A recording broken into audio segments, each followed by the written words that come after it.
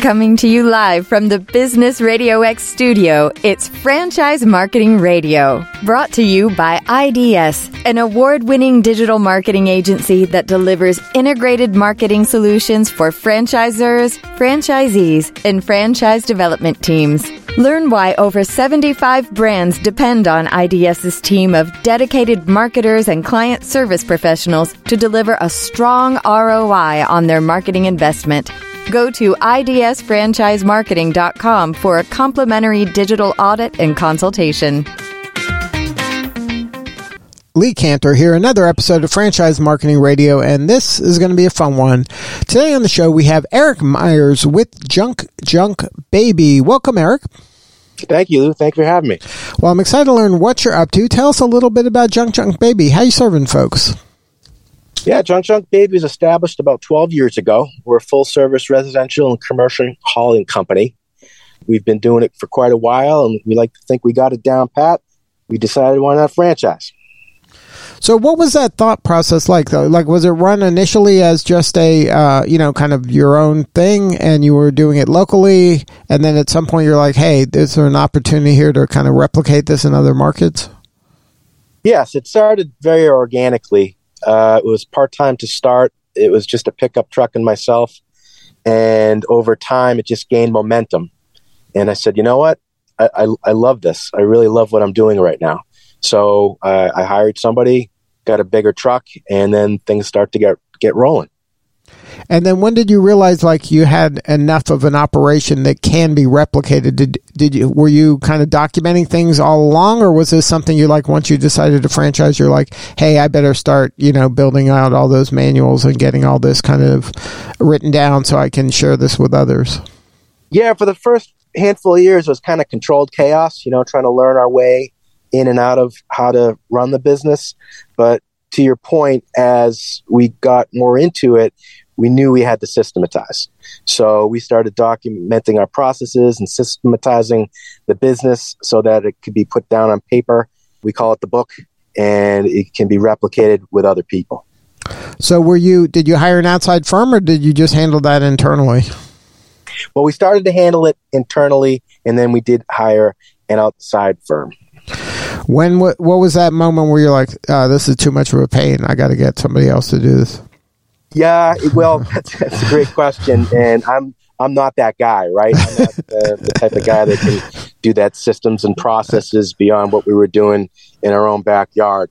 But as we realized if we were going to grow within the company and to replicate what we're doing, to hand it off to other people, we figured we should better do it the right way. And that's an important lesson for other emerging franchises, right? Like, you got to know what your lane is and lean into that rather than try to, be that ops guy if there's somebody better that can do it faster and with a lot less headache. Absolutely. I mean, I consider myself, if I were to pick like a fictitious business for myself, I'd be more like a mayor. I like to get out there, hang with the people. I'm not that cross the T's, dot the I's type guy when it comes to making a system. But, once you see it on paper, it's just reading it and running with it. And then, so once you started doing that and you had it documented, what was it like kind of going out to the market and saying, hey, this is available? Were you getting kind of organic interest at the beginning where that was kind of an easy transition? Or was it like starting from scratch and going out and let me find that first guy? Yeah, there's a little bit of growing pains, with everything. When you make a transition, when you try and grow, you try and do something different, you're going to learn, and there'll be a couple mistakes along the way, and we learned from those. But it helps. It helps when you have an offering like this to be able to say, hey, listen, this is what we've been doing. This is what works. A lot of it is just, we call it common sense training in the office, CTS. Or CST rather. It's just common sense stuff. You're dealing with people. It's a people-oriented business, and at the end of the day, that's what it comes down to: just working with people and making the right decisions. Now, do you have a feel for that ideal franchisee yet, or are you still learning around that? Anybody that's driven, anybody that thrives on variety, people that have a passion for caring for people. That's where we're looking for. That's what we're looking for in terms of a candidate. If you're driven, if you have a positive attitude, if You like different things day in and day out. I mean, in our industry, no job's the same. Even if you have the same repeat client, the job's going to be different. There'll be different challenges, whether it's staircases or you might have to have tight fits in certain areas. But as a whole, if you're driven, you care for people, and you're excited about what the next day will bring, that's the ideal candidate for us. Now, as you're kind of growing now, is there a certain areas you're focusing in on? Are you starting around where you started and then kind of expand out from there? What is kind of the strategy when it comes to growth? Yeah, we believe in responsible growth. We think starting in our backyard of New England and the Northeast is the best play. That said, we're talking to candidates all across the country, but our focus at the moment is New England and the Northeast. And then are you looking for kind of that individual person at this stage just to get more out there, or are you going for that person who has a portfolio of services and this would be complementary in their portfolio? Very flexible in that regard. We're really looking for the right people. We want the right people in the right seats. If they're passionate, if they meet a lot of our avatar, which is rebel and caregiver, we're not the same as everybody else in the industry. We'd love to talk to them. Can you talk about some of what makes you different? What is kind of your point of differentiation? One of the largest ones is we drive box trucks as opposed to dump trucks. It's a commitment to us taking care of the items so we can get it back out there into circulation. We believe in giving back to the community. We have relationships with the local housing authorities in the area. And a lot of people go into the housing authorities with nothing but the clothes on their backs. And it means a lot to us. It's a great privilege to be able to take the items we get from jobs and to be able to make where they're going into somewhat of a home. The industry itself is booming. It's only getting larger. We have new territories available where other territories from some of the major players might be sold out. At the moment, we have all territories available. Low staffing. Low staffing's a big thing in our industry. You can run a business with one crew leader and 1 to 2 laborers. We offer an absentee option for franchisee ownership.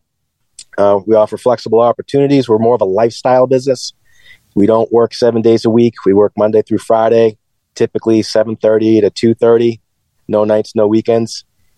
We could step in and work weekends sometimes, but we believe in family coming first. And I'm flexible because I have little kids, and if other candidates have family and kids, I mean, this is a great place for them. Now, is it something that they kind of need a space, or is it not space kind of required? Or how much space? Great question, Lee. It's optional. You can work out of the home. The brick and mortar is not required. As you grow within the business, it would be helpful to have some yard space.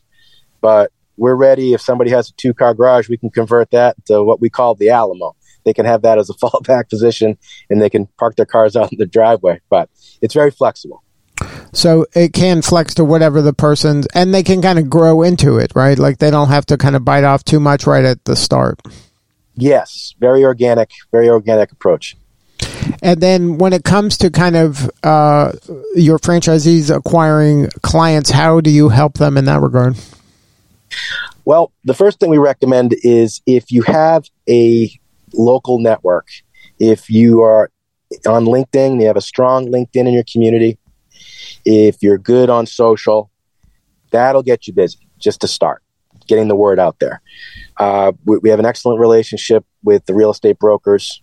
They're tied to the junk removal industry because people need to sell their homes and they need to get rid of the junk in order to A, show it, B, sell it.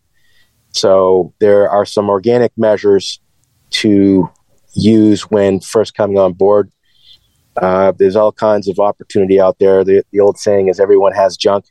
And of course, we're going to recommend that you use some pay when it comes to SEO with PPC and Google Ads in the basics there. And there's no kind of getting around immersing yourself in the community. So if you're like you, that people person that likes people, that wants to shake some hands and kiss some babies, that's a good quality, right? You want somebody that is out there kind of evangelizing. Shaking hands and kissing babies. Exactly, Lee. I mean, I was in sales for about 12 years before I started this, and most of it was cold call, boiler room culture. This is a very soft, very, very referable, highly referable business and business model. I can't tell you how many times I went to a barbecue or a party and, I meet somebody I didn't know. And, of course, hey, what do you do? And what do you do? And 9 times out of 10, I wish I had known that 2 weeks ago, but people have junk and people are in a lot of hot, I want to say hot water, but they're in a tough spot. And we come in and we take care of the people and we take care of the job and we take a lot of burden off our clients, and they're very appreciative of that. Now, so the person in the local market, they're going to become buddies with all the real estate people, all the real estate firms, right? That's part of it. Is there a commercial angle as well, or is it primarily like kind of people in residential environments, or is there a play to go after businesses? Yes, there's a few approaches. One of the probably the biggest ones, the assisted living facilities. We have multiple agreements and contracts with senior living facilities. That'd be the big one to start with. Real estate owned banks is another one. As I mentioned, the housing authorities as well. There's plenty of, in just businesses in general, law offices. Law offices turnover.